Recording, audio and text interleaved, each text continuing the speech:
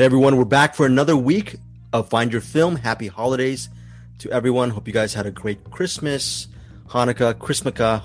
Hoping you guys have a great Happy New Year. Joining me, I'm Greg Srzwasi. Joining me is Bruce Perky and Eric Holmes. Bruce Perky is called Bay of Bruce. Bruce Perky, of course, that is an allusion to a movie that you are going to cover, I believe. Is that a name of a movie? Bay of something? Bay of Pigs? Yes, Bay of Bruce is a movie. It's all so Bay. I thought I've got to watch it because, lots of Bruces in a bay. I mean, Yeah, okay. Yeah, you've been watching a lot of movies, right? The last week, you've been really I'm a little slower. I only did like 7 this week, I think. So. Only 7? Not bad. How are you, Eric Holmes? Eric is called Handsome Man. Handsome Man. That was in reference. What can you say, Eric Holmes, what that was in reference to? In a reference to nothing. I'm a very handsome man, or so I've been told. Not at all a reference to something problematic in Wonder Woman 84. Okay. We're also going to be talking about Wonder Woman 1984 or 84, however you call it.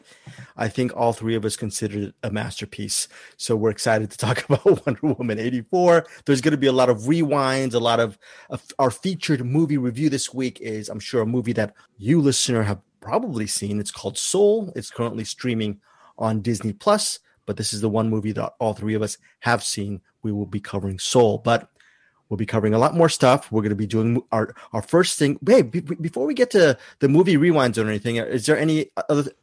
Eric Holmes, how's your RPG stuff going? How's the board game going? How's the work going on that? It's going pretty good, but as I mentioned last week, or maybe it was a week before, but we had the Rona made its way into the house, so I've been stuck at home. So as much as I wanted to send stuff out, I'm not Amazon. I don't. I actually care about the people I'm sending it to, so I didn't want to. You take my tainted goods. But my sister was the only one that got it. The rest of us got. I think we probably had it earlier because we all got sick around this time last year, and the people that didn't get sick, my sister is one of them, got sick this time, and the rest of us tested negative, even though we've been in the same house with her. So looks like all is good. And once everything's clear, then I'll start, I'll take some alcohol spray, clean up the pieces, and then send them out. Very cool. It'll stop here. The buck stops with me, and I'm not going to be sending it out without cleaning, disinfecting everything first. And your sister's getting better? She's doing okay now? Oh, yeah, she's a lot better. She was real sick for a bit, and just, it was like a really bad flu, and then, she eventually got over it. And I know some people aren't as lucky, but we were, so good for us, I guess. Good for you guys. Thank God everything's good with you guys right now.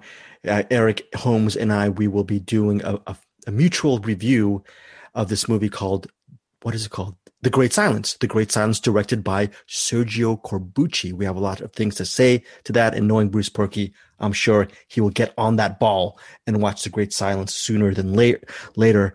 Bruce Perky, just a little tease. Anything? Was it? You said you saw 7 movies. Anything? Did a couple of these really stand out on the level of like an anything for Jackson or Wolfwalkers? Was it a good week that week in that sense, as far as excellent films, or not reaching that level? It was an okay week. I was spending some of my time also working on my top 25 of 2020, so that kind of sucked a little bit of my time. So that'll be coming out on my YouTube this week. So I was still bathing in all my favorite movies, sort of, as I was watching the movies this week. So, unfortunately, Bruce, I think the hardest thing with doing top 25 in your terms is how are you able to condense everything, those 25 movies, when you're going to have to talk about Fat Man and The Painted Bird ad nauseum, because those are such great movies. Those are one of your top 25. Am I right? What I'm doing is I'm doing fit Tenet in there. I'm going to do a screen. So like while I'm talking, like I'm just going to have footage running in the corner of the screen of those movies at the same time. So all 3 corners will be like Fat Man in one corner, Painted Bird in a corner, and Tenet in a corner. So that way you can like keep it coming at you, and it'll be really good. That was some dry wit from Bruce Perky earlier in our one of our past podcasts. Eric Holmes mentioned Tenet. Bruce Perky infamously said Tenet is a turd, and I forgot to follow up. By the way, in defense of Eric Holmes, I haven't seen Tenet yet, and Eric Holmes, Tenet is not a turd. Is Tenet one of your favorites, Eric Holmes? With all that vitriol, I like Tenet a lot, but as much as I like Tenet, I like the I like the little find your film meme that we got going of Tenet is a turd. Best example of something like that is my friend JJ back in Omaha. He really likes Steely Dan, and I like Steely Dan too. I like Steely Dan a lot. Awesome. But I like making fun of him for liking Steely Dan more than I like Steely Dan. So it's kind of the similar deal with Tenet. I really like Tenet, but I really like the whole Tenet is a turd kind of meme more. Well, so I'll just kind of roll with it. Yeah, speaking of roll with it, yeah, and in defense of Bruce, that was dry wit. He did not. Tenet he did not like it. But I wanted to ask you, Bruce, if Tenet is a turd, I forgot to follow up. Then what is the Painted Bird and Fat Man? Are they just a whole mountain of those compared to Tenet? As much as you said that about Tenet, are they far worse? I guess they're just all. I guess like one is a turd, and then all of them would be categorized as dingleberries. Okay, very good. Thank you for I love visual stuff. I love Joseph H. Lewis and Brian De Palma. Thank you for the visual, Bruce Perky. Before we get to our main review this week of Soul, we're going to do Movie Rewind. Movie Rewind, as you guys know, is where, one of us will have seen a movie on one week, and then maybe the following or successive weeks, that other person or maybe a couple of us will watch said movie. So first off, Eric Holmes, what's your Movie Rewind this week? Or I'm sure let me bring it up here. We got Deadly Games, Dial Code Santa Claus. It just says Deadly Games here. It's a kid dressed as Rambo, and a guy dressed as Santa Claus breaks into the house with little Rambo and his grandpa, and he's trying to kill him. And it's a very silly movie, very 80s movie. It feels like a Joe Dante movie a lot. And it looks like it really fell into that time. And I got confused because I was under the impression that this was a new-ish movie, like 2020, 2019. And it just looks like it's made in the 80s. So as I'm watching, I'm like, wow, they really nailed the era. But it actually did come out in 1989. There's a couple issues, like the kid's he can't get the car started, and they do a close up and he's not even pressing down on the clutch. I'm like, that might be why the car is not starting. Just an idea. But the kid actually had driven the car before, so he should have known that. Yeah. Look, you can pick holes and weird plot things in this all day long. This is not high art, but it is fun. And it's Bruce said, and I misinterpreted, this is a Lost 80s movie. It doesn't feel like a Lost 80s movie. It is a Lost 80s movie. And, it's something you can have fun with. Don't take this seriously at all. But it's got some thrills and chills in it. But it's also got this would probably be a good midnight movie. Actually, that's probably what this was made for. Get a bunch of friends over, eat some popcorn, drink some beers, and, just kind of poke fun at it. So that is a recommend for you for Dial Code Santa, aka Deadly Games.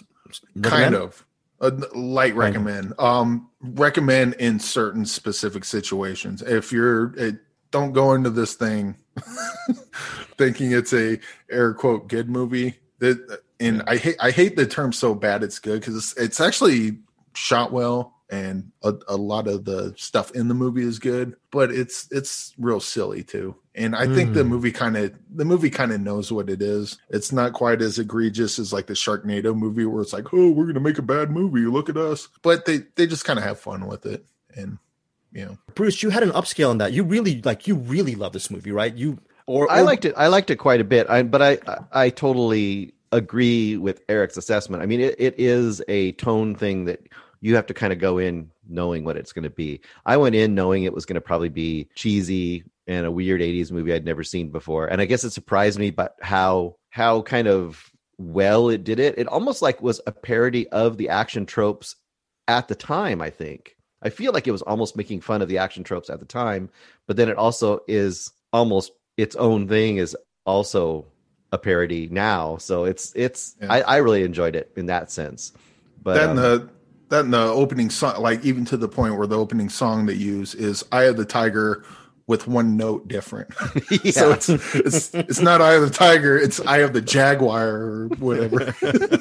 That is very funny. That is very funny. Okay, so that is streaming on Shudder. Bruce, you have a movie rewind as well. What's your movie rewind? I think we have a couple, but let's go to yours. Yeah, I have The Headhunter, which Eric brought last week. That's also on Shudder. 2018 movie directed by Jordan Downey.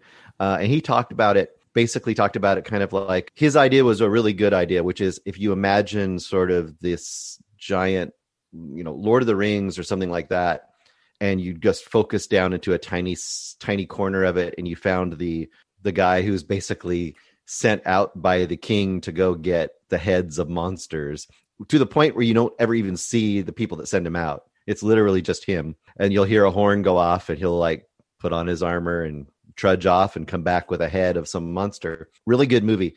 Once again, he talked about how it kind of had the aesthetic of Iceman, almost a silent movie in a sense.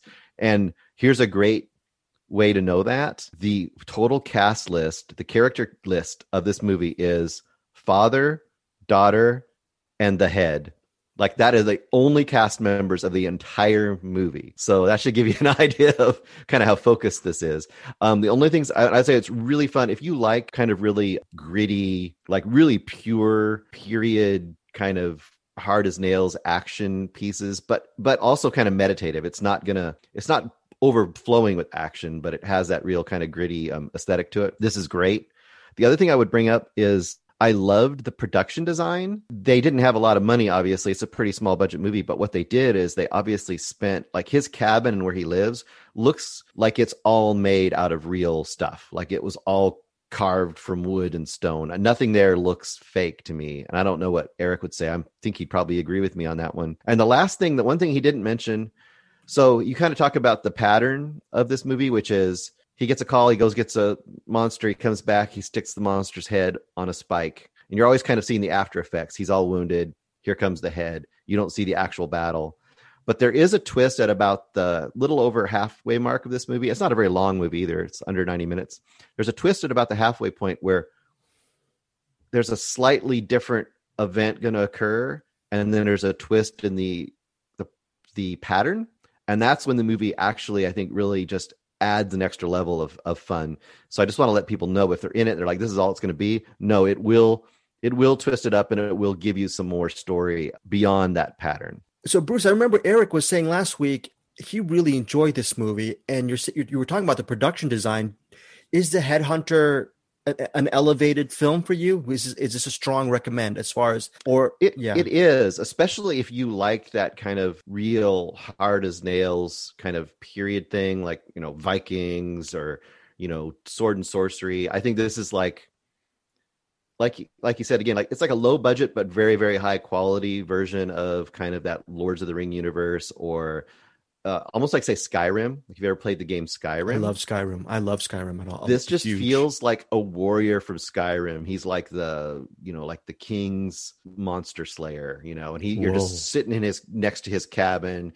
In the distance, you can see the castle, they'll shoot him an arrow with his, like, apparently his hit list on it, and off he goes. And it's one of those movies where you like feel the moss and it feels cold and it just feels like you're just stuck there with him. And I think it does a great job of creating that world with a minimal budget. So it's pretty impressive in that way. Well, Eric, you saw this maybe a couple of weeks ago now. It's been a week later. Is The Headhunter, does it still stick with you in your head as far as like the staying power of this film? Because you really recommended it last week. Okay. Yeah, I mean, it's essentially a modern silent movie. And much like when I first saw Iceman, Der Mann aus dem Eis, first time I saw that, I was like, wow, I really love this movie. And then I saw this. And when I saw Iceman, I thought, wow, this is a really great movie. And, just savor it because you're not going to see another movie like this. And then I saw The Headhunter. It's like, oh, I hope this becomes a thing. I mean, there's always too much of a good thing where, like, once everyone starts doing it, it'll be okay. I get it, but I like this kind of storytelling where they don't it's all visual. They don't rely on dialogue hardly at all, because I think what is there, like 5-6 lines in the whole thing, if that. And So every bit of storytelling in this movie is show don't tell, and that's all this movie is you just get to see it. And they tell a really visceral and gory and kind of thoughtful movie all in 70 minutes. You know, people talk about TV shows. It's like, well, you know, you can get more character development in 17 seasons of whatever. And it's like, well, you know, Headhunter was able to do it in 70 minutes. Why can't you get it done in a season? Right. So, right. There's a lot to like in this, and I kind of like the tone and the what would you call it? The mise en scène? Not genre, but kind of genre. It almost feels like a new genre to me. The opening of There Will Be Blood is real similar to this. Not many people have seen Iceman, but I'm sure a lot of people listening have watched There Will Be Blood. In that first 15 minutes, that's kind of what this whole movie is. That's what all of Iceman is. It's just someone doing a thing, and they don't say a fucking word through the whole thing.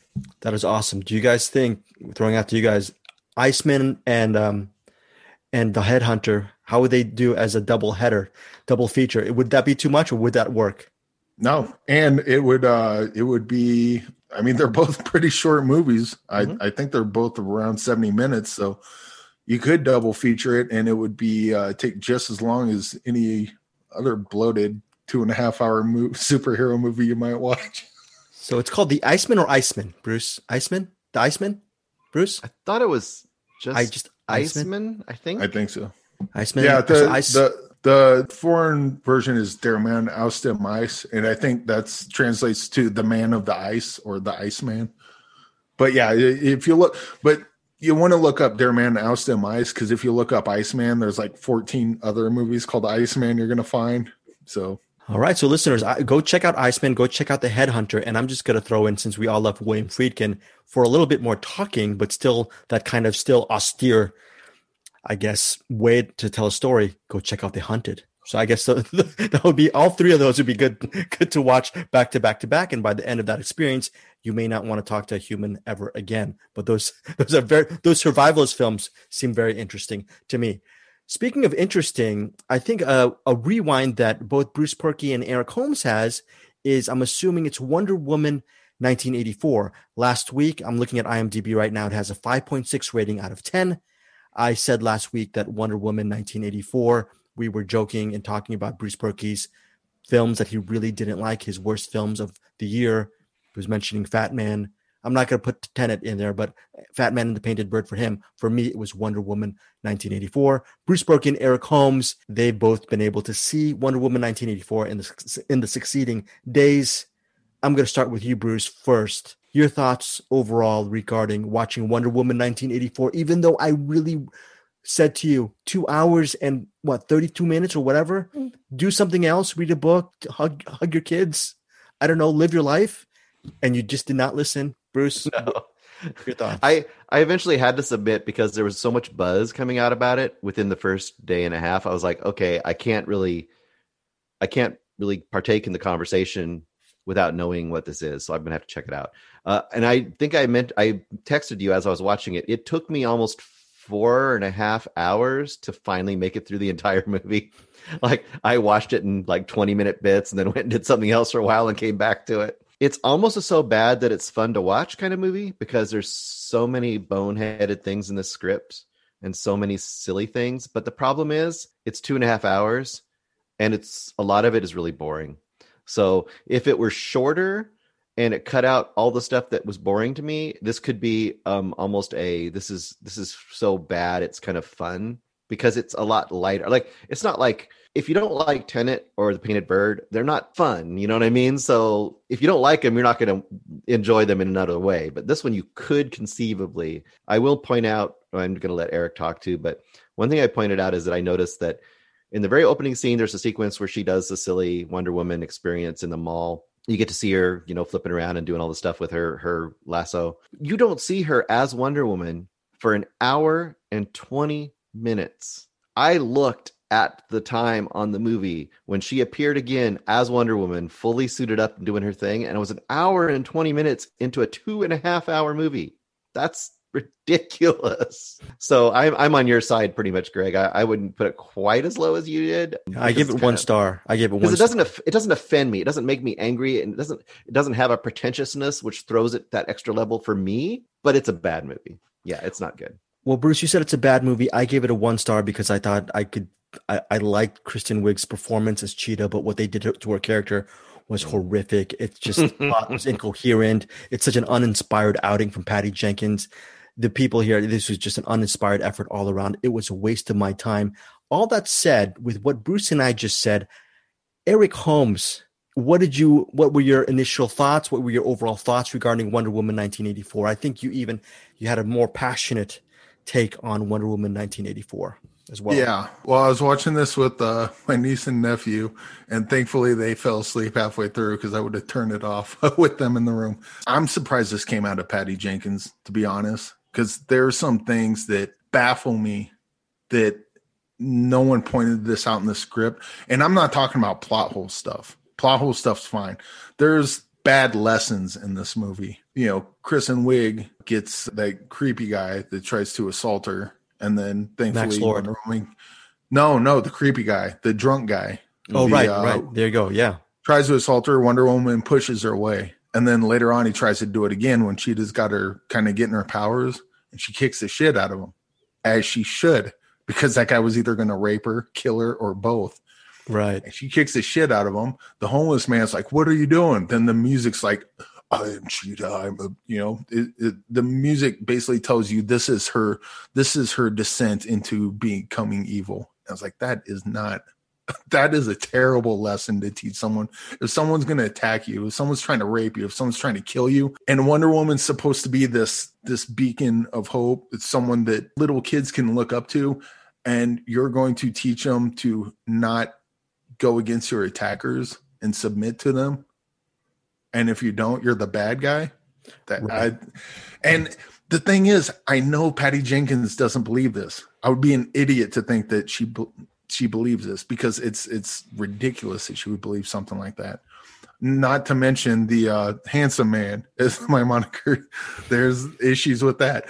Mm-hmm. I know she doesn't think this, but it's so obviously the message of the movie. I don't see how that got. I don't understand how a lot of this got passed.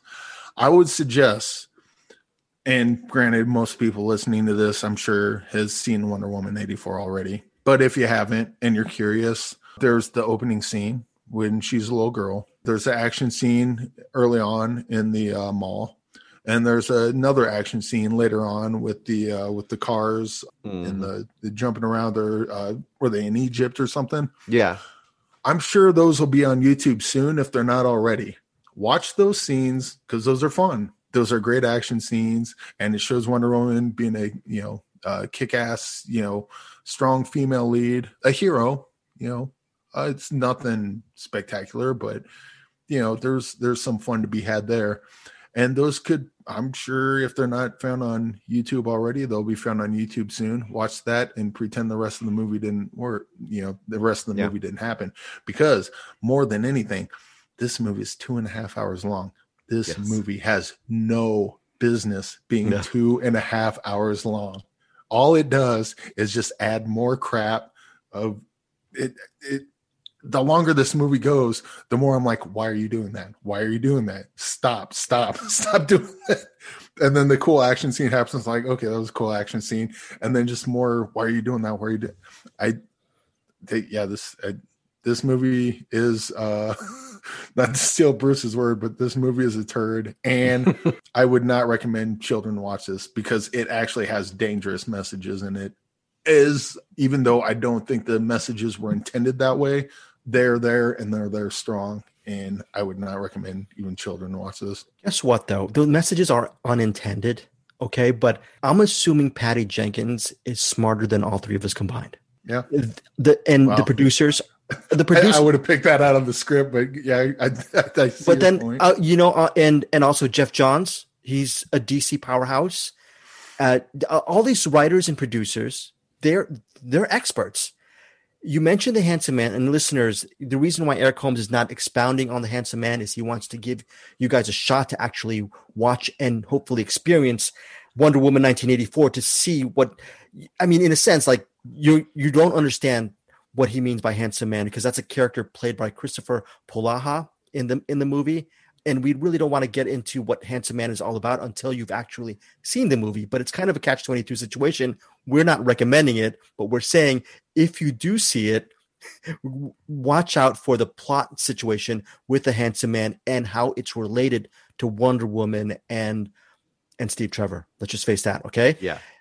That said, it's unintended. I agree with you, Eric, but you have so many smart people manning the boat or womaning the boat, whatever term you want to use. That I'm sure that had to have come up regarding the Handsome Man and the fact that they just went over that and said, "No, you could just, if you want, it's a movie. You could just bring them back. You could literally just bring them back straight. If a person has passed away and you have a stone that you can wish them in, just bring them back. Start your car at A and go to B. That's it." Yeah. Eric. Well, because they create things out of thin air in this movie. They create a wall surrounding a city out of thin air. So if that can happen, you could do what you just said. I was just going to say, I'll let Eric go back to it. I was going to say, this script seems to me like a script where they basically had a bunch of points they wanted to have happen, and then they just wrote stuff in between to make those things occur, and never thought either about the ramifications, like the actual moral or character ramifications. And they also didn't think about whether they made any sense logically. They just said like, hey, we had this guy in the last movie. We really liked him. Let's get him back into the movie. How are we going to do it? Let's have her wish him back. Okay, cool. We'll do it like this because people love body swap movies. And it was just, it feels like the whole movie is that. Every time something happens, we said like, well, we want this to happen. How are we going to get there? Satellite. We'll do it with a satellite, And once again, I'm not saying what the satellite does, but you know what I'm saying? There's time and again, there's things in this movie where it's like, we need this to happen. Hey, let's put a chart in this guy's office, and they're going to look at the chart and say, what's that thing? Oh, that's a plot device on a chart. You know what it's going to do? Yeah, exactly. But I mean, it's written like that. Yeah. See, the thing about the body swap, I don't even have a problem with that. I have a problem with, there's definitely ethical concerns about that. But the opening scene was, you can't win. You cheated. You need to do this right. They could have made that a point where she wanted to bring Steve back, did the body swap thing, come to terms with what she was doing. This was wrong. This was wrong. And then that could have been that would have been such, because granted, Wonder Woman does the same things, but she learned from that and learned to, ask for forgiveness and move past it and become a better person as a result. I would have been fine with that. That's not what they did. Yes. No. They had a scene where the intent was, oh, he would have been cool with it, so we'll let it slide, which is not the right lesson to be had there. Think about that. Yeah, Eric, what you're saying is exactly right. Like, they could have had it occur, it occur exactly the same way. And even including, she made the wish not knowing she was making the wish, right? She didn't know it would come true. And having the weird twist be that the way it came true would put her in a moral quandary and make her feel really guilty about her own wish and be torn and have her dealing with that. That would have been interesting. That's not what they did. And it would have been a great lesson. Yes. Like, even with the rest of the movie, as bad as it was, had they done that, it'd be like, you know what? This movie sucks, but that whole character arc is really good and a good lesson. Watch it. The lesson would have been, let's think about that lesson. If you get your dream, but you do it at the expense of someone else, it isn't worth having. Yeah. Wow. That's a pretty good, powerful lesson to teach people, right? But they just said, like, no, it's cool. Let's do this.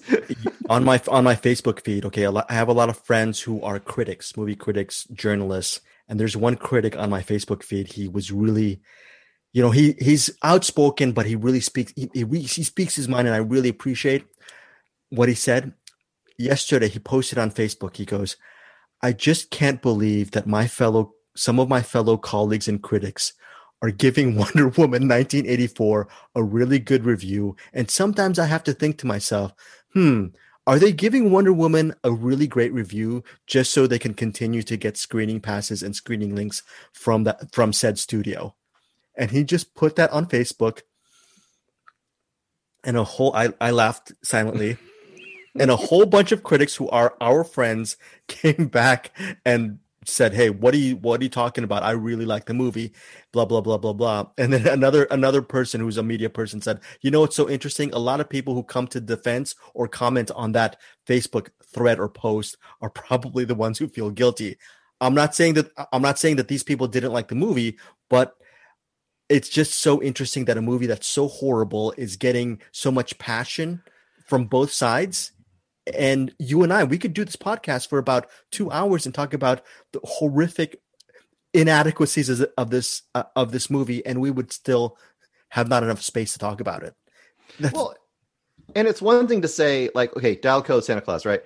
You can say, this is a really dumb movie. It's really silly, but I had a great time watching it. That's one kind of review. If they did that review, sure. They said, this is really stupid. It makes no sense, but I had a great time with it. Okay, honest. But they're not saying that. They're saying this is great entertainment. It's action packed. It's it inspiring, or all that kind of stuff. That's when I'm going like, okay, now someone's not watching this movie. So, and on top of that, like Wonder Woman in 1984, it would be similar to the Dial Code Santa if Santa was presented as the hero of the movie, which he is not. Right. And Eric Holmes, good props to Eric Holmes. Eric Holmes, what did you think? I'm going to spoil it right now. Eric Holmes, what did you think of the use of the score, the partial score from Sunshine in forgot. Wonder Woman 1984? Guys, I completely forgot that. And okay, there's a scene in Pulp Fiction. I believe it's Jackrabbit Slim's that ding ding ding ding ding ding. I believe it's a Ry Cooder song, and it's from Streets of Fire. It's right at the end of Streets of Fire, and they use that in Pulp Fiction. But it's not Nowhere Fast. It's not I Can Dream About You. It's not one of the iconic songs from Streets of Fire. It's just kind of a droning song that if you watch it once or twice, you would forget it was even there. But it works in Pulp Fiction. The theme from Sunshine is very iconically used in Sunshine, and it's known as the Sunshine song. It'd be like, granted, Quentin Tarantino, Miserlou was not made for Pulp Fiction, and although like you could use little uniconic songs maybe that people don't remember, you don't use Miserlou. That song belongs to Pulp Fiction now and forever, until just like when Kill Bill came out, that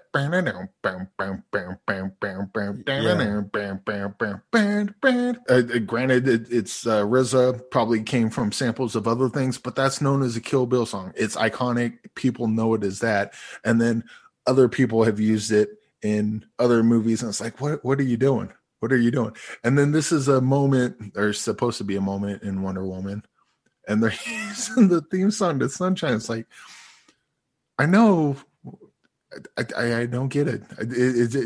It's as with so many things in Wonder Woman 1984, it's just another thing that baffles me. It's like, what are you doing?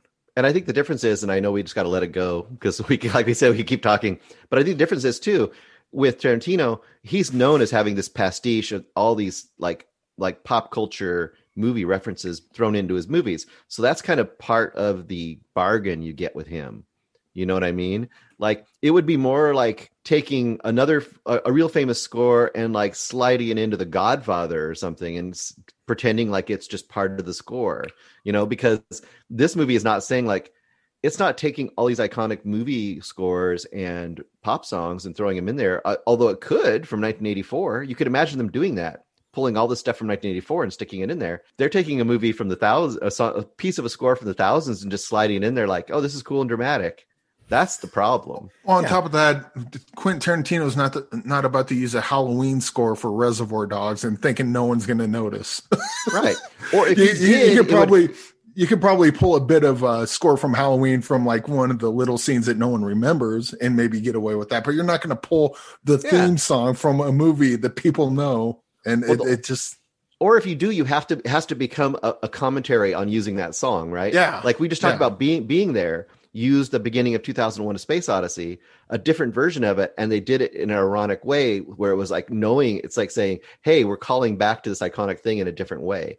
That you can do, but you can't just slide it in there as part of the score and just pretend like it's just part of the score. Well, I'm just excited for the next, because they're doing another sequel to Wonder Woman 3, which I'd like to call it the direct sequel to Wonder Woman, because Wonder Woman 1984 that year does not exist for me anymore. But the next sequel, what they're going to do, I'm excited for. I'm kind of picturing it right now. Wonder Woman is going to be climbing this volcano, okay, and there's going to be rocks coming down, and I can't wait till they use a score from Rocky. It's going to be really exciting when they do that. I'm excited.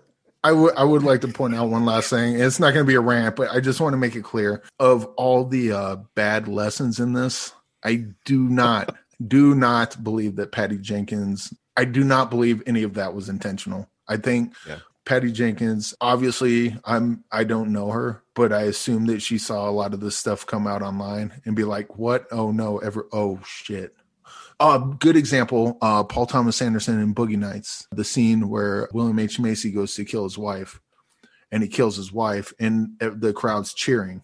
And Paul Thomas Anderson says, "Oh no, I really fucked this up. They think this is great that this happened." And then he shoots himself, and then everything goes quiet, and it's like, oh, okay, no, never mind. It worked. The tension worked the way I wanted to. I think this was a huge misstep for Patty Jenkins, but I do not for a second believe that she is pro-rape. I do not believe that. I do want to make that clear, but this movie does have some huge missteps.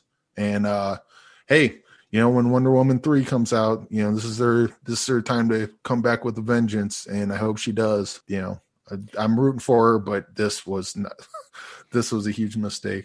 Yeah, I'm not going to be as really cool as Eric Holmes right now, but the next one, I just hope Patty Jenkins, everyone involved is very talented. Gal Gadot, good in this movie, etc. I have faith in these filmmakers. I just hope for their next sequel that the person who doesn't get the biggest character arc is actually the person who gets the biggest character arc is Wonder Woman. I would love to see Wonder Woman grow. There's a thought. Yeah, instead of they should have just called this Max Lord 1984. Okay, or the courtship of Max Lord's father, Max Lord's son. I'm sorry, folks. I'm sorry. When the villain who is bent on destroying the world gets the biggest emotional arc, I don't know. I'm not a writer like Eric Holmes or as smart in cinema as Bruce Perky, but if you put me behind a script, give me Google Doc and make me write a script on Wonder Woman 1984, I would come up with a better story. I just really hated this movie. We're going to cut some stuff out. I just can't. I'm just beside myself thinking about this movie. And lastly, on Wonder Woman 1984, okay, I really am mad when people say, "Oh, you're beating up on Wonder Woman. You're beating up on Wonder Woman. What are you doing? You got what are we supposed to do? Treat movies with kid gloves? Movies that waste our time?" This is not a referendum on Wonder Woman.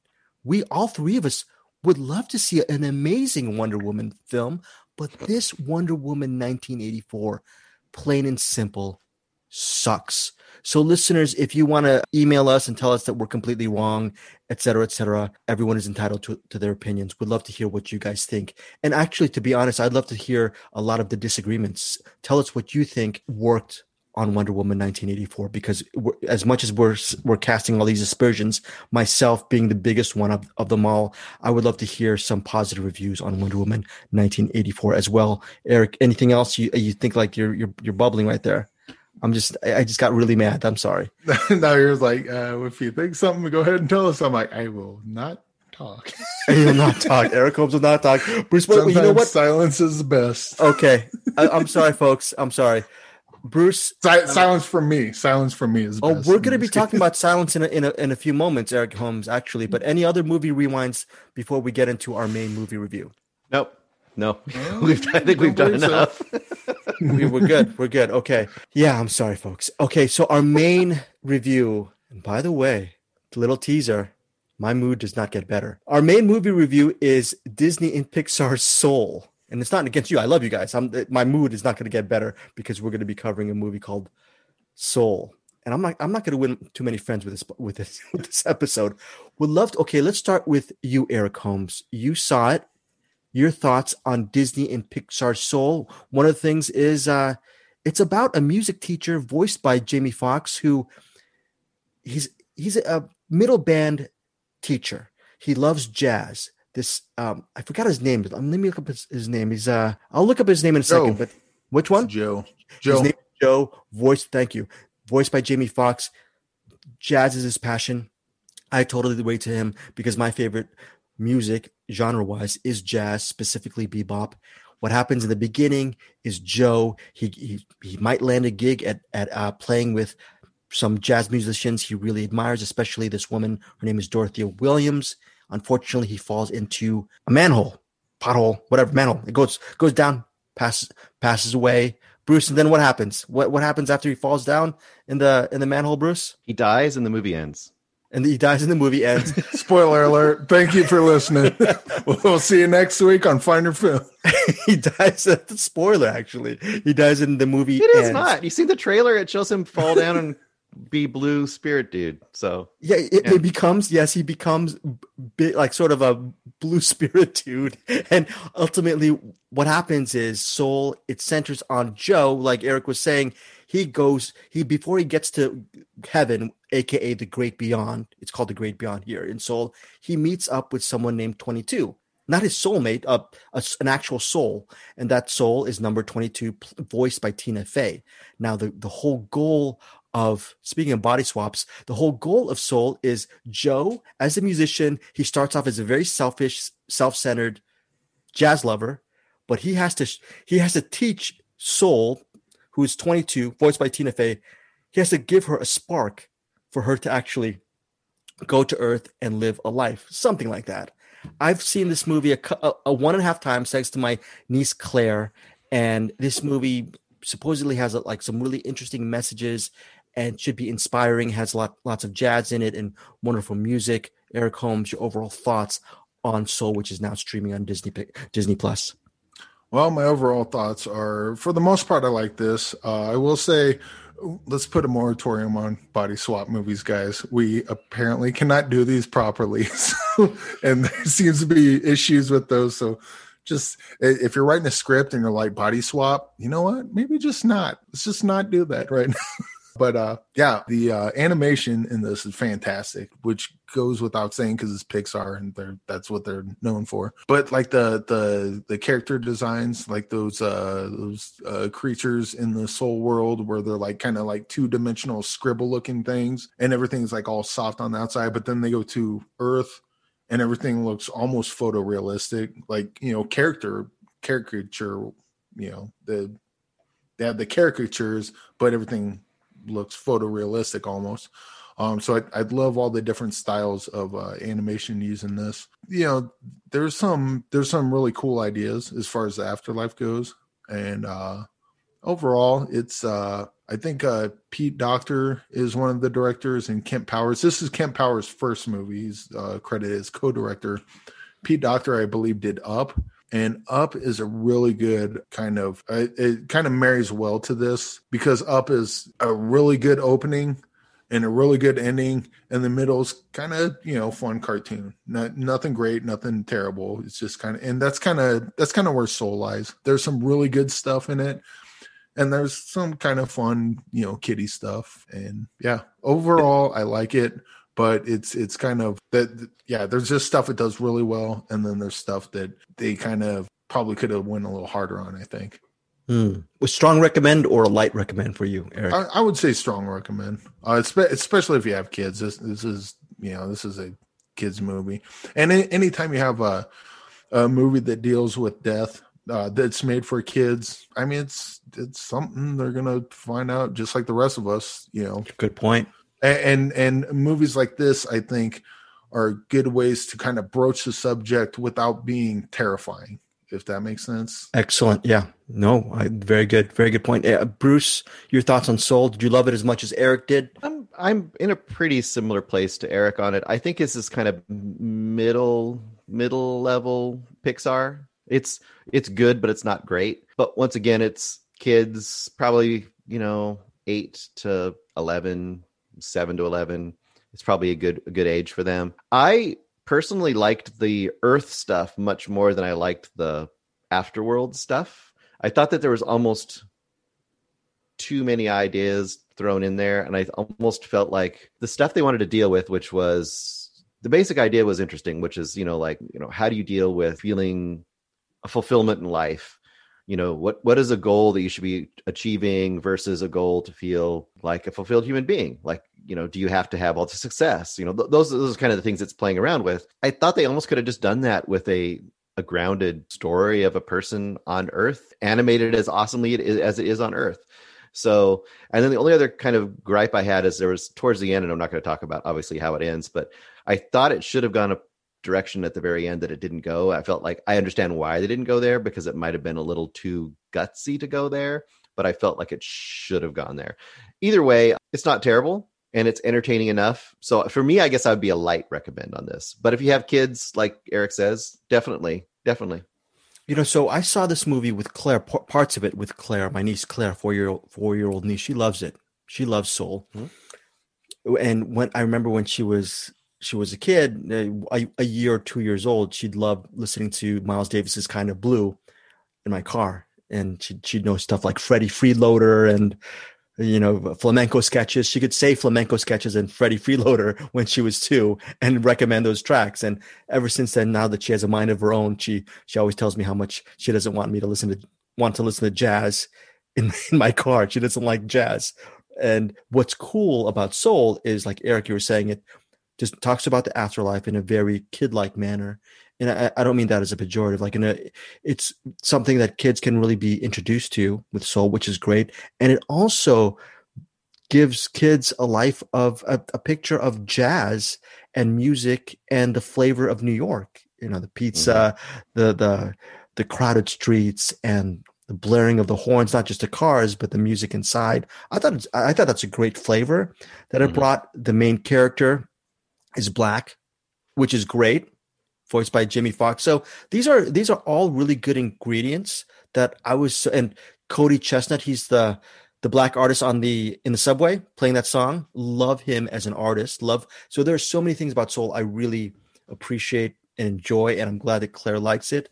For me, as a 49-year-old cinephile, and I guess right now pessimist, this movie was, with its joke-a-minute tone between 22 and Joe, they were going for basically within 60 seconds, you'd get maybe 3 or 4 jokes every minute. And as much as I love Woody Allen and his neurosis, this joke a minute or 4 or 5 jokes a minute kind of pace just rubbed me the wrong way. I just found it grating. I also thought the ending was absolutely abrupt, didn't stick the landing whatsoever. There are a lot of tone issues I had with this movie. I felt it was just a little bit all over the place. Eric Holmes, you were mentioning, I'm such an a-hole in this episode. You were mentioning Pete Docter in Up. Up, they had the montage in the beginning with Carl and I think her name's Ellie, and you see Carl and getting to know them getting to know each other as kids, and then you see in that beautiful montage the beginning and end of their relationship, which is, I think, one of my favorite moments in cinema, animation wise. And that's by Pete Docter, like you were saying, Eric. So that was 2009. 11 years later, I don't find any montage or any visual or any moment in Soul that even gripped me 10% as much as Up did. So this is not even a light recommend for me. I would say for me, Soul was a huge disappointment. But if you have kids or you have nieces and nephews, if you're going to see it with a child who wants to, and you want them to learn a little bit about jazz and the afterlife in a very friendly fashion, Soul is definitely value added. But it's one of these things that if I'm going to watch it myself, I'm never going to watch this by myself ever again. The music's beautiful though. Love the music in Soul. So for me, it would be listen to the music. If you have kids, check out Soul. But if you are a an adult who likes to watch other movies and are a mean-spirited person like I am right now, do not watch Soul. So I wonder, because when we reviewed Shithouse, yes. I mentioned that it's not a movie I need right now because I've went through that.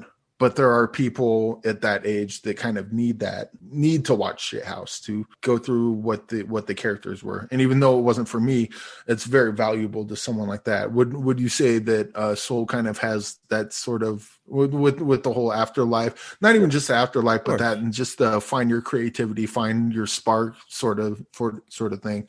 Even though clearly it's not for you, but maybe there's a group of people that this movie would just do wonders for. Look, it's going to do wonders for most people, Eric, and I totally agree with you. On Rotten Tomatoes, audience score 89%. 89%. And the fact that it has so many great things about it, it's just not a movie that really appealed to me. It's just the ingredients didn't, and the whole idea about finding your spark, and there's a difference between finding your spark and having a purpose in life. Yes, I get it. It's an everlasting theme. It's an evergreen theme, but tell it with a better script. Up is a movie about loss and moving on from your own pain and finding a new family, right? Yeah. And thinking of other people's welfare over your own security. As a child watching Up, you're going to learn so much stuff. And the great thing about Up, as an adult, you're going to learn a lot about life from watching Up. Yeah.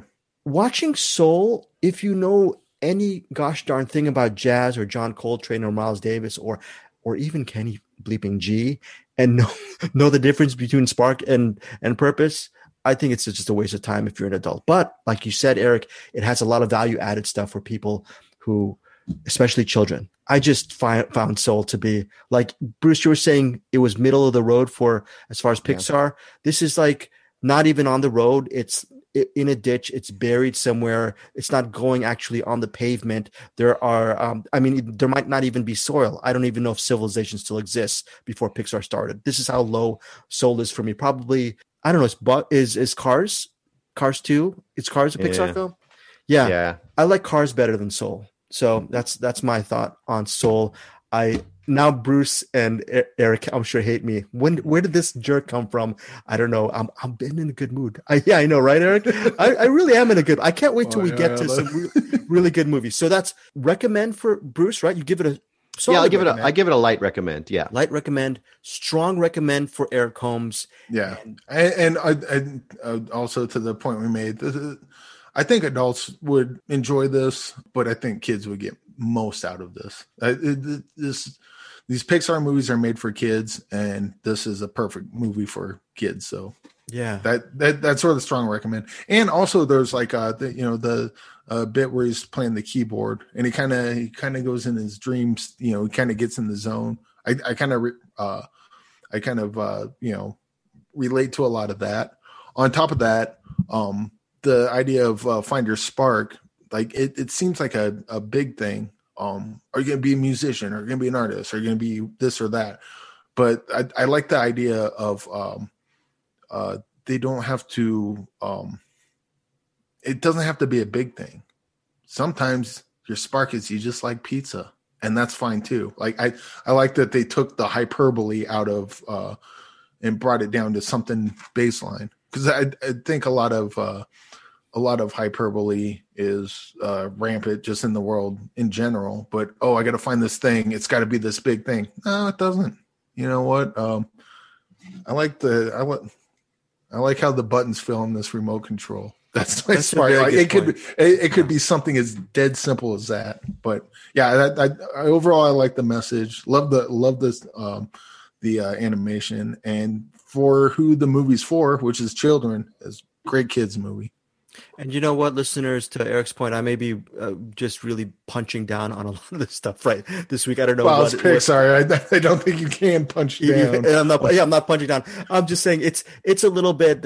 Maybe I'm going a little bit too hard because I'm saying, this ain't no Wall-E. This ain't no Up. So it's a lot of stuff to live up to, but still, it's hard to send the right message. And by the way, I love jazz. Listen to the soundtrack, and like Eric Holmes says, it's very value added. Now we're going to our weekly recommendations. Bruce, what is your first recommendation this week? My first recommendation is the weekly Bava update, and that is Mario Bava's. Oh gosh, you know what? I'm so glad that you're keeping the Mario Bava thing alive.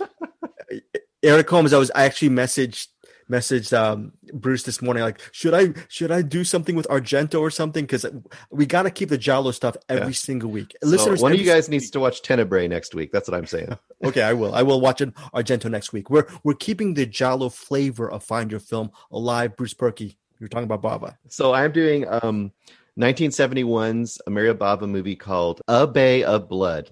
A Bay of Blood, also known as The Twitch of the Death Nerve, also known as a ton of other things because they repackage them all the time. There are lots of cuts of this movie around, so this is one of those ones we talked about before. We got to beware. You might find a very terrible version of it, but you can get good versions on Shudder, Canopy. You can rent good versions. So I would say Shudder or Canopy for a good free streaming version if you have ability to get one of those services. If not, rent it for $1 or so. But this is not my favorite Mario Bava. It might be his most influential movie. This is considered by many to be the first modern slasher movie ever made. It is directly responsible for the entire Friday the 13th series because it takes next to a place next to a bay of water. It is also Friday the 13th 1 copies 2 of the killings from this movie. Friday the 13th 2 copies 2 other killings from this movie. That's how influential this movie is. Now, needless to say, this is a pretty silly movie. It doesn't have some of the amazing style that you get in some of the other Bavas. This is a little more streamlined. It's a little more bare bones. So I'd say the other ones we've talked about, I would go see first. But when you're getting to kind of be a completist or you're a slasher fan or any of that kind of stuff, this is something to check out. If not for no other reason than the historical kind of importance that it has. Basic story, this countess dies or she's murdered, but it's pretended to be a suicide, but you know it's a murder right out of the gate. And then the basic story is there's a whole bunch of different characters that are all out to get the fortune and to own this land for various reasons that's right next to the bay where her manor is. And that's pretty much it. Like many slasher movies, there's just an excuse for a bunch of people to get together to mostly get killed. And the mystery is who's doing the killing, of course. And then to even throw in a van load of hippies, like you do, to come and go skinny dipping and get killed too, to have some extra bodies on the mix. It's silly. If you're into that kind of thing, it's got its fun moments. You'll definitely, if you're into Friday the 13th, this is something to check out to see like, oh my God, they totally stole that. A couple other teeny little details that are kind of fun about this. It is one of the first special effects jobs of Carlo Rimbaldi. I don't know if you know the name Carlo Rimbaldi. He's done 2 really famous special effects things. Oh, he's done more than that, but 2 that are very famous.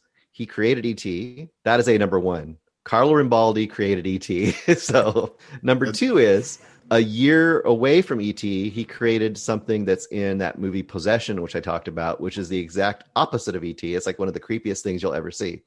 So Carlo Rimbaldi is a known guy for special effects for those reasons alone. So it's a pretty interesting, I guess, time capsule for horror, I guess, is what I would say.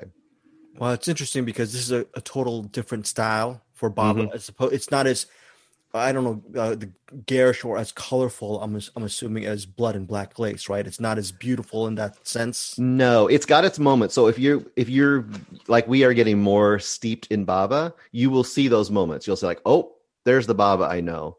But it's a lot rougher and more, this is a 70s movie, so it feels like a 70s horror movie as opposed to that more beautifully gothic, composed stuff that you see in his other movies. So, yeah. You know, it's interesting. You're saying it's streaming on Shudder and Canopy, other things. You saw it on Shudder. Was this a rewatch for you? Because I'm assuming either you and Eric, I'm sure you must have seen A Bay of Blood too as well before. I think I have. I'd have to watch it again, but I'm pretty sure a lot of what he's saying sounds real familiar, and I think I have. But Yeah. I mean, hey, if I gotta watch another Bava movie again just to be sure, I'm perfectly fine with that. I had seen it a long time ago, but long enough that I'd pretty much forgotten it. And once again, it's not top tier Bava, I don't think. But for slasher films, it might be. Some people love this movie more than I do.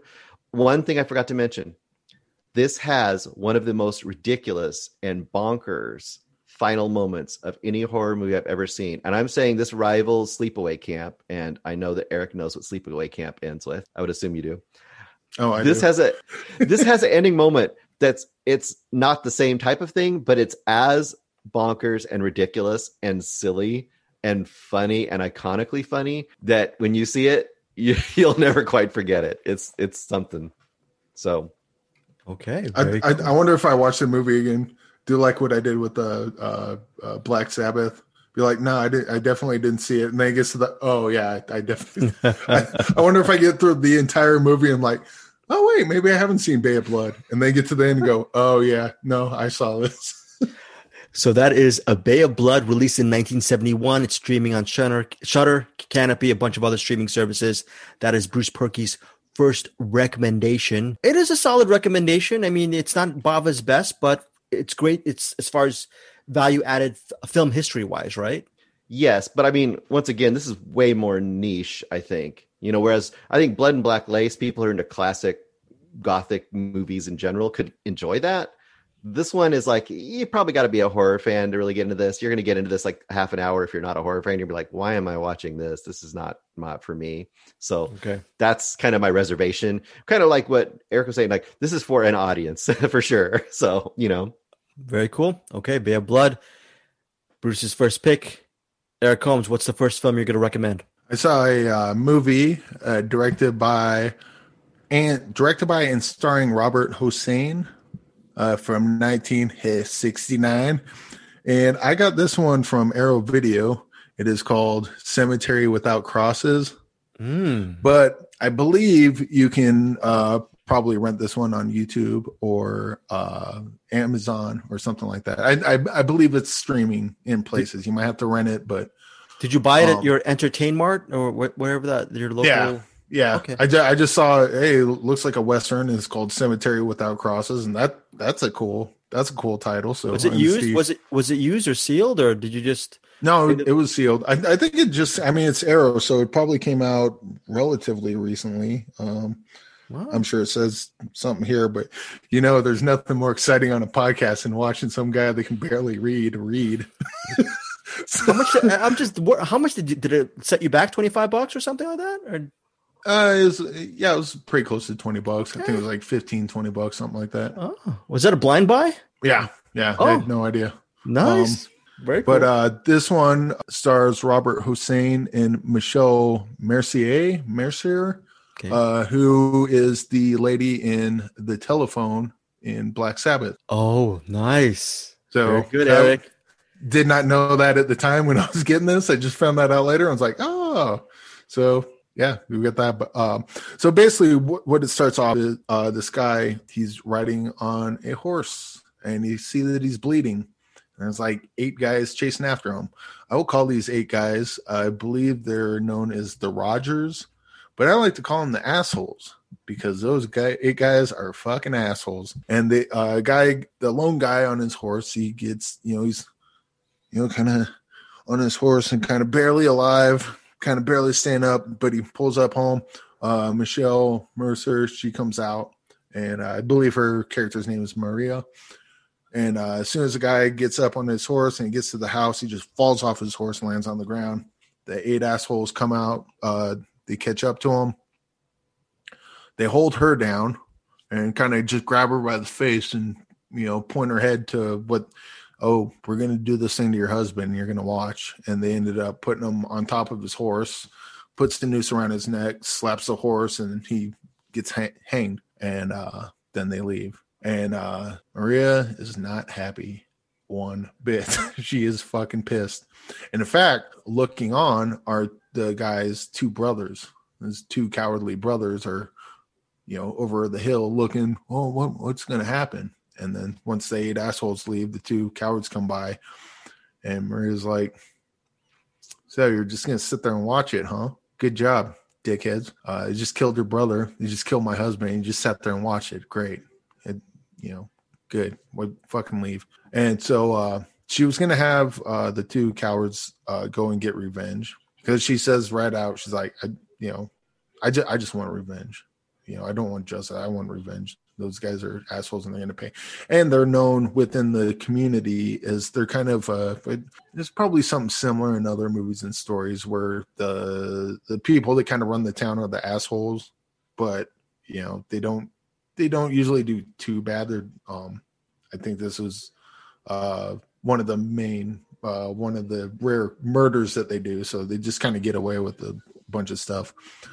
But anyway, she finds a guy, Robert Hossein, who also directed and I believe wrote this movie. Definitely wrote and directed this movie. She finds him and she tells him, I want revenge on these guys that killed my husband. It's like, not really into that. She's like, well, I got money. Go get them. He's like, I'm not looking to kill people. She's like, I'm not looking for you to kill them. I want revenge. I don't want them dead. I want them embarrassed. I want them humiliated. So this is a revenge movie, but she's not going to kill them. She's going to, they set up this elaborate plan with Robert Hossein's character to get back at these guys by publicly humiliating them, which later on turns into violence, but we won't get into that. This is a really good, I don't know, spaghetti westerns. In 2020, I don't know if that's a proper term to use, but it's a very good Italian western. We'll call it an Italian western.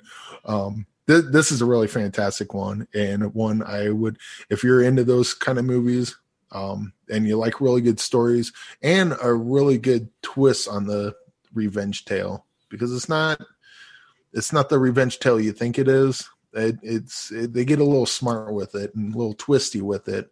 I won't say any more than that, but this comes highly recommended. If you like that type of movie, I would seek this one out. So would this be in, Quentin Tarantino has his top 20 spaghetti westerns, or if you listeners, if you don't like the term spaghetti, we can also say gluten-free pasta westerns. We can do that as well. But is this a top tier spaghetti western for you, Eric Holmes? I would say so. So there's some issues early on and later on with the camera that gets the camera gets really out of focus, and really, unless I'm confusing that, you know what? I think I'm confusing this with another movie we'll talk about later. Okay. But because I saw this movie and another movie like back to back, so a lot of the two are running together for me. But yeah, there's I won't get into this at all, other than to say there's a thing they do at the very end that's really nice, and I think Greg, you of everyone would appreciate it. They do some stuff with I guess this wouldn't give away any plot points. They just go from color to black and white, similar to what they do in Wizard of Oz. But the way they do it is and how it relates to the story and the themes of the movie is really well done. So you got this on Blu-ray, Eric? Yeah. How's the transfer look? How does it look? It was pretty good to me. There's a couple spots where it's like you could tell they either use B-roll footage or, this is the shot and that's what it is, so we got to use it. So there's some of that in there, but then there's other shots that are just really nice looking. Okay, well, this Blu-ray for Arrow Video, Cemetery Without Crosses, it is a brand new 2K restoration of the film from original film elements, as Eric Holmes was alluding to. And it also has an all-new interview with star and director Robert Hossein, filmed exclusively for this Blu-ray release. Also, another archive interview with Hossein, and which, I wish I was able to actually buy this, Eric Holmes, because it also has a reversible sleeve featuring original and newly commissioned artwork by Sean Phillips. Bruce Perky, Sean Phillips is an amazing artist. And look at that. But listeners, you're not going to be able to look at it, but it is so beautiful. That commissioned artwork is gorgeous. Don't you think, Bruce Perky? Yeah. So cool. Yeah, definitely going to pick up. I'm a spaghetti Western guy. Okay, I can't wait to pick up Cemetery Without Crosses via Arrow Video. So that is awesome. Eric Holmes purchased it at Entertain. What is your Entertain Mart? Is that your local? Yeah, yeah, it's Entertainment. It's I've mentioned it before, but it's basically a giant warehouse with a bunch of movies, games, and records, all sorts of fun stuff. Seems like heaven to me. I don't have something And like that. if you ever make your way, anyone listening ever makes their way into Colorado Springs, you may email me at hamslam@gmail.com and I will give you a tour of the Entertainment. Wow. Listen, see, Eric Holmes, always the most generous. Oh, Bruce Perky with your What's in the Box segment. Both of you guys are generous. Listeners, if you're ever in Los Angeles, the San Fernando Valley, and please don't ever email me.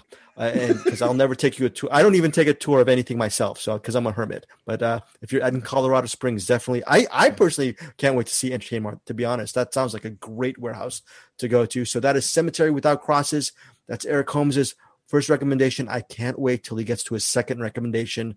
That said, though, Bruce Perky, I'm sure you have a great one as well. What's your next recommendation? My next recommendation is from 2016. It's Nocturnal Animals, directed by Tom Ford on Netflix. And this is a movie that I'd heard about for a long time and never have been able to watch. It was on different pay services, or I don't know what it was, but it dropped on Netflix the last couple of weeks. So I caught up with it. Who do we got in this one? We got Amy Adams as Susan, Jake Gyllenhaal as Tony and Edward, Michael Shannon. We all love Michael Shannon. He plays Bobby. And then Isla Fisher is in it as well, and some other people as well. So a pretty interesting movie. This is definitely, I don't know, you'd categorize this. I don't know, you've probably seen this too, Greg, I'm assuming at some point in your life. You know what's so funny about this, Bruce, before you get into your review? Yeah. I looked at it, Tom Ford, I haven't seen any of his movies. I think it was called A Single Man, which came out several years before that. Highly recommended, I'm sure, but I haven't seen that yet. But this movie, Nocturnal Animals, Eric Holmes, have you seen Nocturnal Animals? You probably saw it when it came out. Yeah, I saw it when it came out. Okay.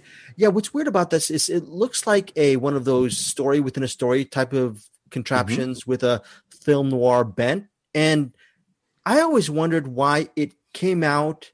It had a little bit of buzz, but then it just nosedive. Meaning, as far as its staying power, you said it just dropped on Netflix right now. It's released in 2016. It doesn't feel. I just had this feeling that maybe this thriller wouldn't have got, it doesn't have staying power. That was my own prejudice against the movie. Hopefully you can prove it wrong I think you should give it a chance.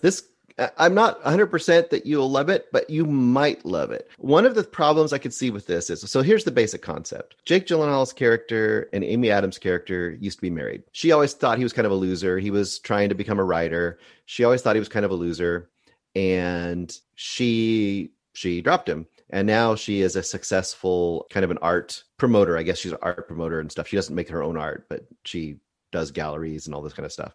So you kind of find all that information as it goes along. When it starts out, she's basically, you just see her, she's successful. She's at this art opening and she gets a manuscript in the mail and it's from him. He says it was inspired by her. The manuscript is Nocturnal Animals.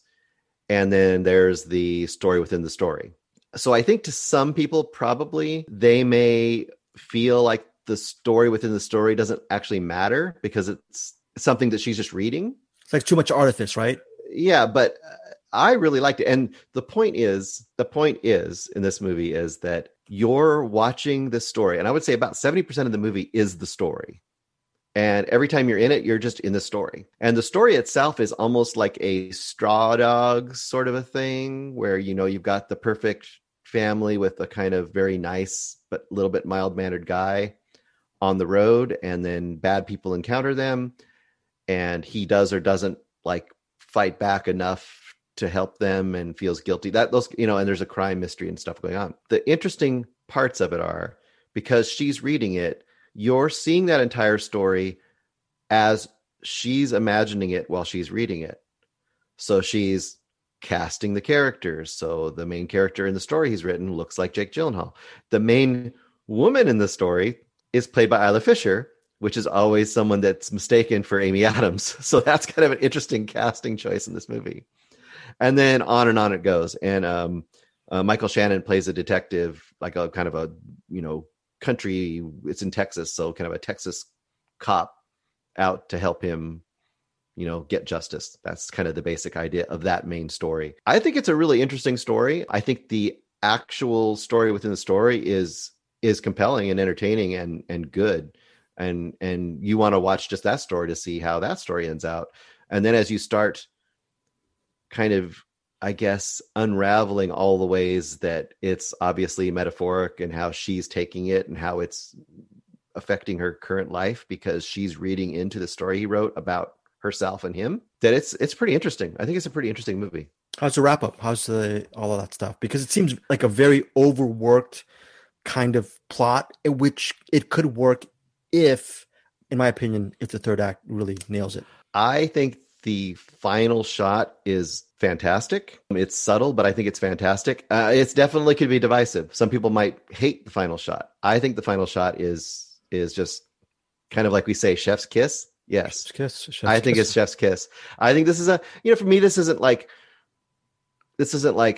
instant classic, but this is definitely well done. Like you said, it's kind of neo-noir, but it's also, there's some psychological drama stuff going on there too. So I guess it's a good 3.5, 4-star movie for me. I think it's good. Hey, Eric, it's been 4 years since you saw it, but did you have that same thoughts about the movie when you first saw it 4 years back, that you were high on it, on Nocturnal Animals as well? Yeah, overall, I remember the beginning was quite memorable. The opening scene, the Quicksilver, what's his name? Aaron Taylor Johnson. Yes. Mm-hmm. Yes. I remember he was quite the asshole in this. And I think this was probably one of the first ones where I saw him and I'm like, oh, okay, I see what the big deal is now. And yeah, a lot of what I remember is the story part, the story within the story, and all the stuff that happens outside of it is, I couldn't tell you one thing that happens outside of the story other than she was writing a book or a play or something. But I remember liking it when I watched it, and I just never watched it after that initial time. But okay, so I should go back to it. Nocturnal Animals currently streaming on Netflix as we speak. I'm going to probably give that movie a shot. And I had no idea about the whole Isla Fisher, Amy Adams thing, which shows that both actresses have a great sense of humor, as does Tom Ford. So really looking forward to checking that. Bruce. And the last little thing I would touch on this is it's also prime Gyllenhaal. So if you want to watch some Gyllenhaal doing it all, like subtle and not so subtle, you're on board. This is good. Bruce Perky, wrong. Prime Gyllenhaal is Bubble Boy. Yeah, true. I love Bubble Boy. Love that movie. But anyways, I am going to step all over Eric Holmes's next. Oh, by the way, yeah, I'm going to step all over your next recommendation, Eric Holmes. Okay, first of all, The Great Silence is, when I saw it several weeks ago, 2 weeks ago, it was streaming on Canopy. Now, as we speak, it is streaming on Hoopla. The Great Silence is a spaghetti western. And, quote, here's a synopsis. A mute gunslinger fights in the defense of a group of outlaws and a vengeful young widow against a group of ruthless bounty hunters. The head of this group of ruthless bounty hunters is Klaus Kinski. He plays this guy named Loco, or he's also known as Tigrero. I'm thinking that means tiger. And the mute gunslinger, his name is simply Silence, played by Jean-Louis Trintignant. So I don't know how to pronounce that name. And this guy named Silence, he's trying to help a widow. We're talking about revenge. Eric Holmes, you're talking about revenge as well regarding the last spaghetti western. There is a huge revenge element. Klaus Kinski is a bad guy. That is as much as you need to know about the plot behind The Great Silence. Most of it, Bruce, is set in snow, hence the Hateful Eight. And this is a direct influence to Quentin Tarantino's The Hateful Eight. I was trying to foist this on both of you guys to see it the last couple of weeks. Eric Holmes, you took up the mantle. Your overall thoughts on The Great Silence. Do you recommend this movie? Yes, I do. If you, I would say if you like The Hateful Eight at all, you have to watch this movie. You just have to. Why? Why'd you say? Not just because of snow, right? Because of other things? There's Hateful Eight definitely doesn't borrow too much from it because they're completely different stories, but there a lot of a lot of the backgrounds and a lot of the set designs when they get in the haberdashery. And this is a completely different story than Hateful Eight, but there are so many things that are very similar to it. So if you had all liked Hateful Eight, this is required viewing. If you did not like Hateful Eight, and you did not, because I know some people, and I don't get it because I love Hateful Eight, but there are some people, I guess they didn't like the story. They thought it was too small. It's like, oh, they're just in the haberdashery and they get there and they don't ever leave. Well, but maybe you like the aesthetics of the Hateful Eight. Also watch this because it stays on the outside. It goes in the little haberdashery thing, but it also goes other places. And this is a much bigger story than Hateful Eight. Not a sweeping epic by any stretch of the imagination, but it definitely goes in a lot different areas than Hateful Eight does. And it expands outside of just that place where they all meet up after the snow ride. And also, like Hateful Eight, you got the different characters and you hear about their backgrounds. In this one, you actually see their backgrounds. It starts off with different characters, so you get their backgrounds, where they came to actually see where they came to be, where they are at currently. You get to see why Silence is called Silence and how that ties into the other characters that are there. Yeah, this is 2 for 2 on Westerns this week, so pretty happy with that. The only reason why I decided to go see The Great Silence was actually, I think it was an offhanded comment by Bruce Perky. I don't know on what episode I think he mentioned, or maybe we were just talking in general, and he mentioned Sergio Corbucci. I think maybe you said Corbucci and then Fulci. I don't know any of these filmmakers. I haven't seen any Fulci as of yet, but I said, Corbucci, that sounds very good. Let me just try The Great Silence. It was streaming in Canopy. Don't want to give too much away, but Sergio Leone's Once Upon a Time in the West is considered a deconstruction of the Western genre, right? The Great Silence is a deconstruction of, I think in many ways, how stories are told. Eric, do you know what I'm saying with that? Did you like the third act of The Great Silence? I liked all the acts in this, but yes, I did like that. Who's the actor that played Marissa Merlini? I think so. Yeah. Is she the one that kind of is by Silence's side towards the end and kind of steps up and plays? She's almost. She gets overtaken, but she's kind of you talk about strong female leads. She was very similar to Michelle Mercier in Cemetery Without Crosses. Okay. And I think that was another reason why these were two really good double features to go back to back, because the big strong man that's supposed to take over, slips, falls, can't do it on his own. And then you got the strong female lead. It's like, step aside, I got this. And then, Yep. And then Klaus Kinski's character. So good. Talk about a great character. That guy is fantastic in this movie. There's so many things to love about The Great Silence. Also, if you are listeners, if you have an inkling if you love story, if you love writing, this is a great lesson, I think, in writing. And this is something, as far as the third act goes, I wish more films had the guts that The Great Silence has. So I can't wait, Bruce, till you see this movie, because among all of us, we've seen a whole bunch of movies, but I could say The Great Silence has one of the more original takes on how a story should go. I don't know if you agree with me on that, Eric, but I just thought it was very gutsy and uncompromising. So that is, and the reason why Eric is not saying that much is he wants to keep a tight lid on the some of the magic of an innovation behind The Great Silence. Again, directed by Sergio Corbucci. Eric, you were going to say something. I would add that I think that Cemetery Crosses is a little better because The Great Silence came out in 1968, but Cemetery Crosses came out in 1969, so you get that 1 point better. Okay. It came out in 69. Yes, very good. Very good. You know what? 69 jokes. That joke never gets old. That joke never gets old. Again, yeah, so The Great Silence is currently streaming on Hoopla. I'm sure it's probably out on Blu-ray or DVD. So maybe even after Cemetery Without Crosses, I might even buy this wherever it's on home video. This is a huge recommendation for me for The Great Silence, and solid recommendation for you, right, Eric? I would say both of these are fantastic. Pick one. They're both fantastic. Okay, very cool. Bruce, I think you have another recommendation, or do you have something in the box? My last one is the one from the box. So we could do that now, or you can do it later. It's up to you.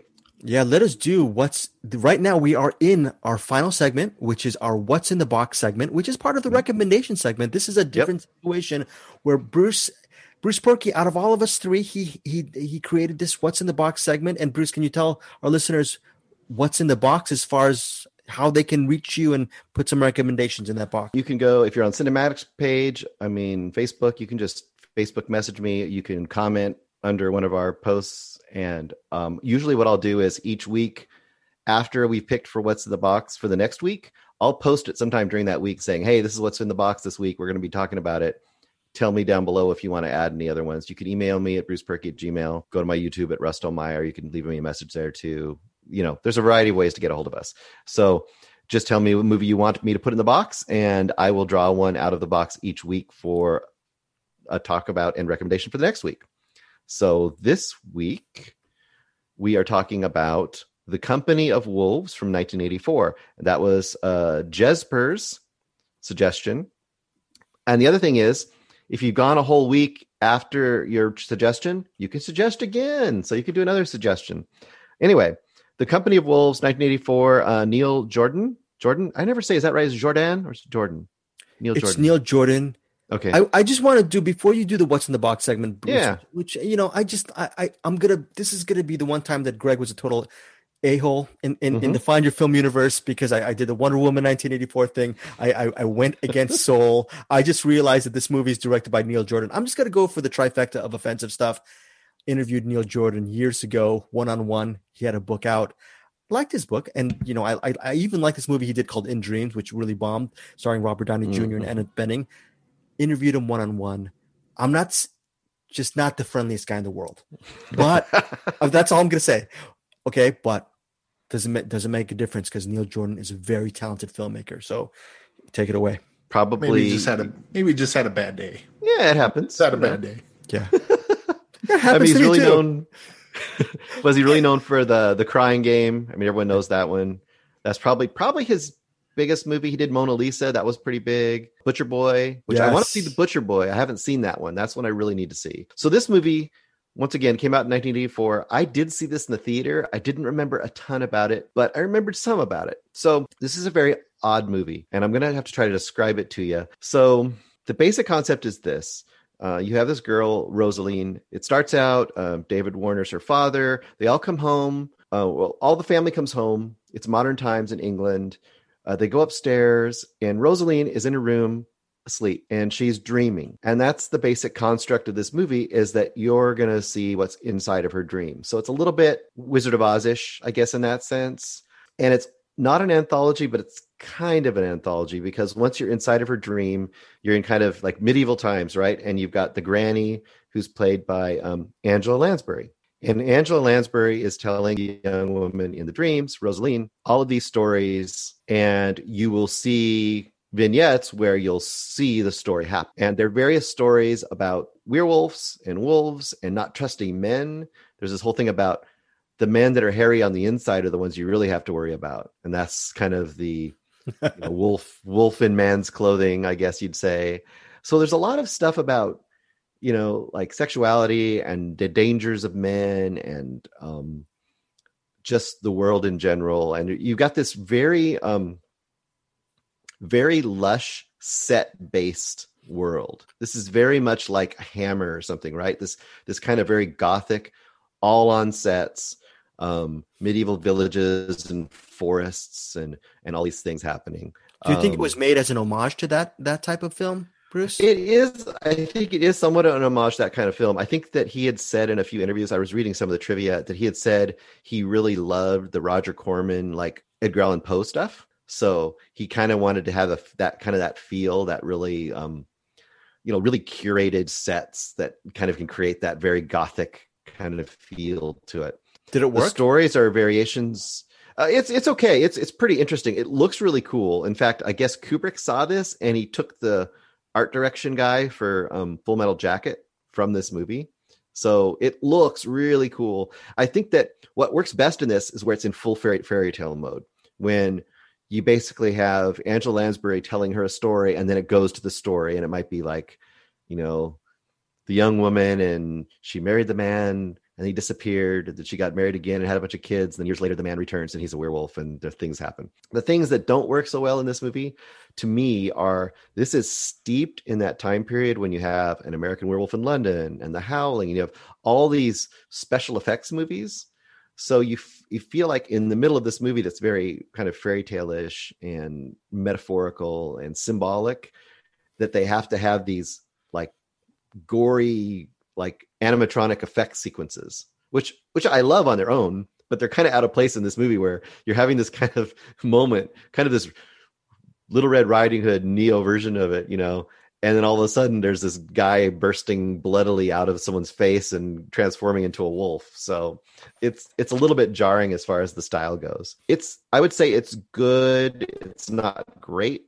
This is a light recommend for me. If you're looking into 80s strange kind of fantasy movies that you may have never heard of, this is definitely one that you could kind of check out. If you like, like you've got all these movies at that time period, like Labyrinth and Legend and all these kind of things happening. This is kind of a weird, odd subversion of one of those movies. So, and probably one that a lot of people have never encountered.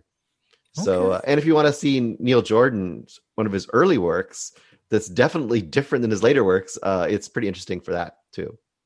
So The Company of Wolves, released in 1984, directed by Neil Jordan, who may have had a bad day when I interviewed him one-on-one for his book. I'm sure it was. Maybe I was the idiot that day. I'm going to give him the benefit of the doubt. Very talented filmmaker. The Butcher Boy, by the way, is one of Anderson Cowan's favorite movies. He has a framed poster of the Butcher Boy at his office. Have you seen The Butcher Boy or The Company of Wolves, Eric Holmes? Any of those? I don't know. I don't think so. Yeah. Company of Wolves, maybe, because I've seen like a lot of vampire or werewolf stuff, so I probably came across it, but I don't think so. Yeah. Wow. I'm surprised neither of you have seen I love The Butcher Boy. Maybe one of these days we'll track it down and we'll all do a review of The Butcher Boy just because we all love Anderson Cowan. Now, finally, before we do the What's in the Box thing, it's currently streaming on Cinemax Go, DirecTV, and Amazon if you have Cinemax. So that's where you can find it streaming. It's also like on Blu-ray and DVD. Bruce Perky's going to pick something out of the box. Yes. Bruce Perky, what's in the box? I don't know. What's in the box? Gotta shake it What's up. in the fucking box? See, that's what I wanted to happen every week. I wanted to hear that. All right. I'm not looking. I'm grabbing one here. Okay. 7. Pull 7. Wouldn't that be so great? Wow. I still keep forgetting to get a blonde Barbie doll head and throw it in there. I need to do that. All right. I'll reach in the box and just pulled out a bunch of goop. All right. It's something from 1982. Okay. Suggested by Brian O'Connell. And it's Wild Style. Wild Style from 1982. Brian O'Connell. Don't even know what that Brian is. I've O'Connell. never heard of it. Brian O'Connell, what are you doing? We love you, Brian. Brian, by the way, Brian O'Connell, he's a member of our Cinematics Facebook group. He's one of the first few members who joined our group. And I remember one of his all-time favorite movies, just a little thing about Brian, is Seven Samurai, Akira Kurosawa's Seven Samurai. So I'm going to guess that Wild Style is not as good as Seven Samurai, but hopefully it's still a very good movie. None of us have no idea what this movie is. I'm thinking right now, Wild Style, 1982, has to be some kind of teen movie, like Hot Dog the movie or Hard Bodies or Porky's, one of those. What do you think, Eric? Do you think it might be one of those kind of things? That's the first thing that came to mind because I was like just running through a bunch of them. I'm wondering if it's like a sports teen movie, like maybe it's like motocross or. Well, when you said wild, I was thinking like Wild Things, but then immediately moving violations got mixed in my head. So I was thinking of Wild Things, but like Matt Dillon and what's her name are like going to get their driver's license after they got busted with the DUI. Yeah, Wild Things. I even did that press junket. That was directed. I forgot who directed that, but it was Denise Richards and Nev Campbell, right? Yeah, and Kevin Bacon. That's right. Mm-hmm. Yeah.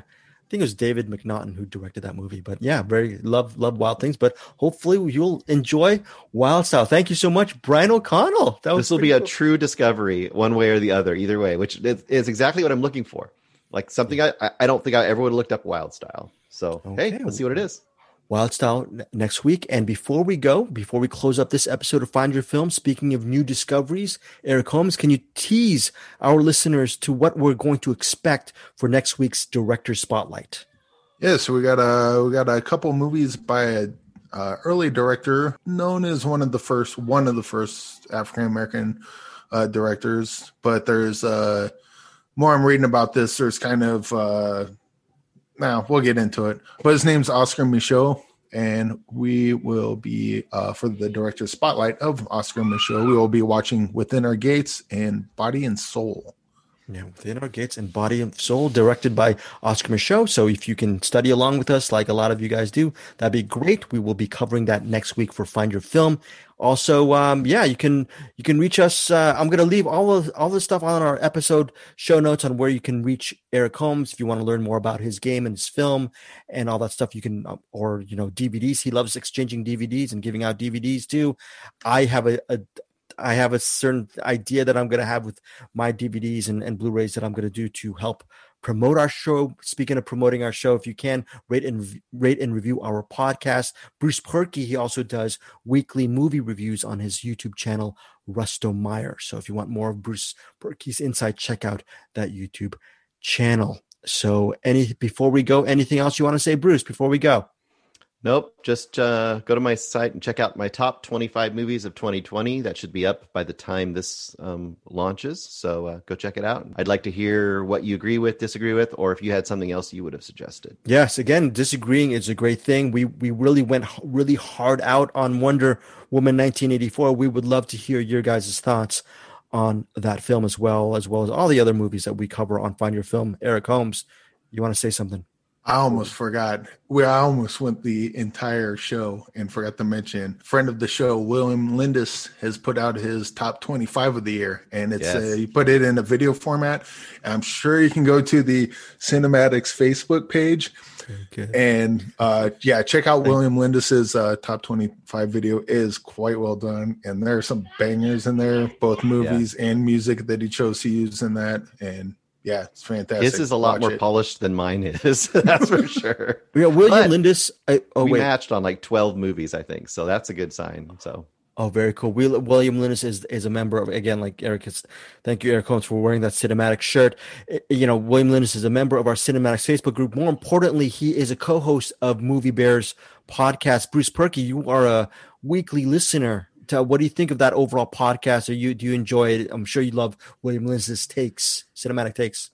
Oh yeah, I love listening to those guys. They are really knowledgeable. William always has the insight on all the upcoming or the occurring festivals and things. But the podcast itself is just more. It's just like friends hanging out, and I love their take on movies. And some podcasts are really argumentative or really harsh or really like trying to go for the hot take. Greg. Yeah.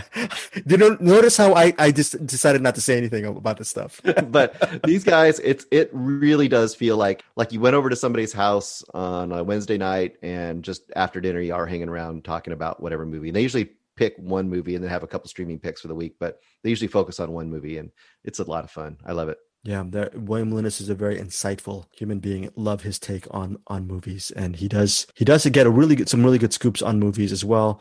I would like to say that I have some really good scoops on movies as well, but I never opened my freaking emails. Bruce Perky this morning said, "Hey, Greg, why don't you check this movie out? It's coming out next week. Have you heard about this?" And I realized I need people like Bruce Perky and Eric Holmes to tell me about movies, and Anderson Cowan, because unless they tell me about movies, I'm not going to open up my Gmail. I don't open up my listeners, friends, in my inbox on Gmail, 95,218 in my email box. I have a problem. I have a huge problem. Okay, so that we're finished. Eric Holmes, can you lead us out? Yeah. Come back next week to see what old Greggy Numbers email is up to. Till then, guys, we love you. Bye.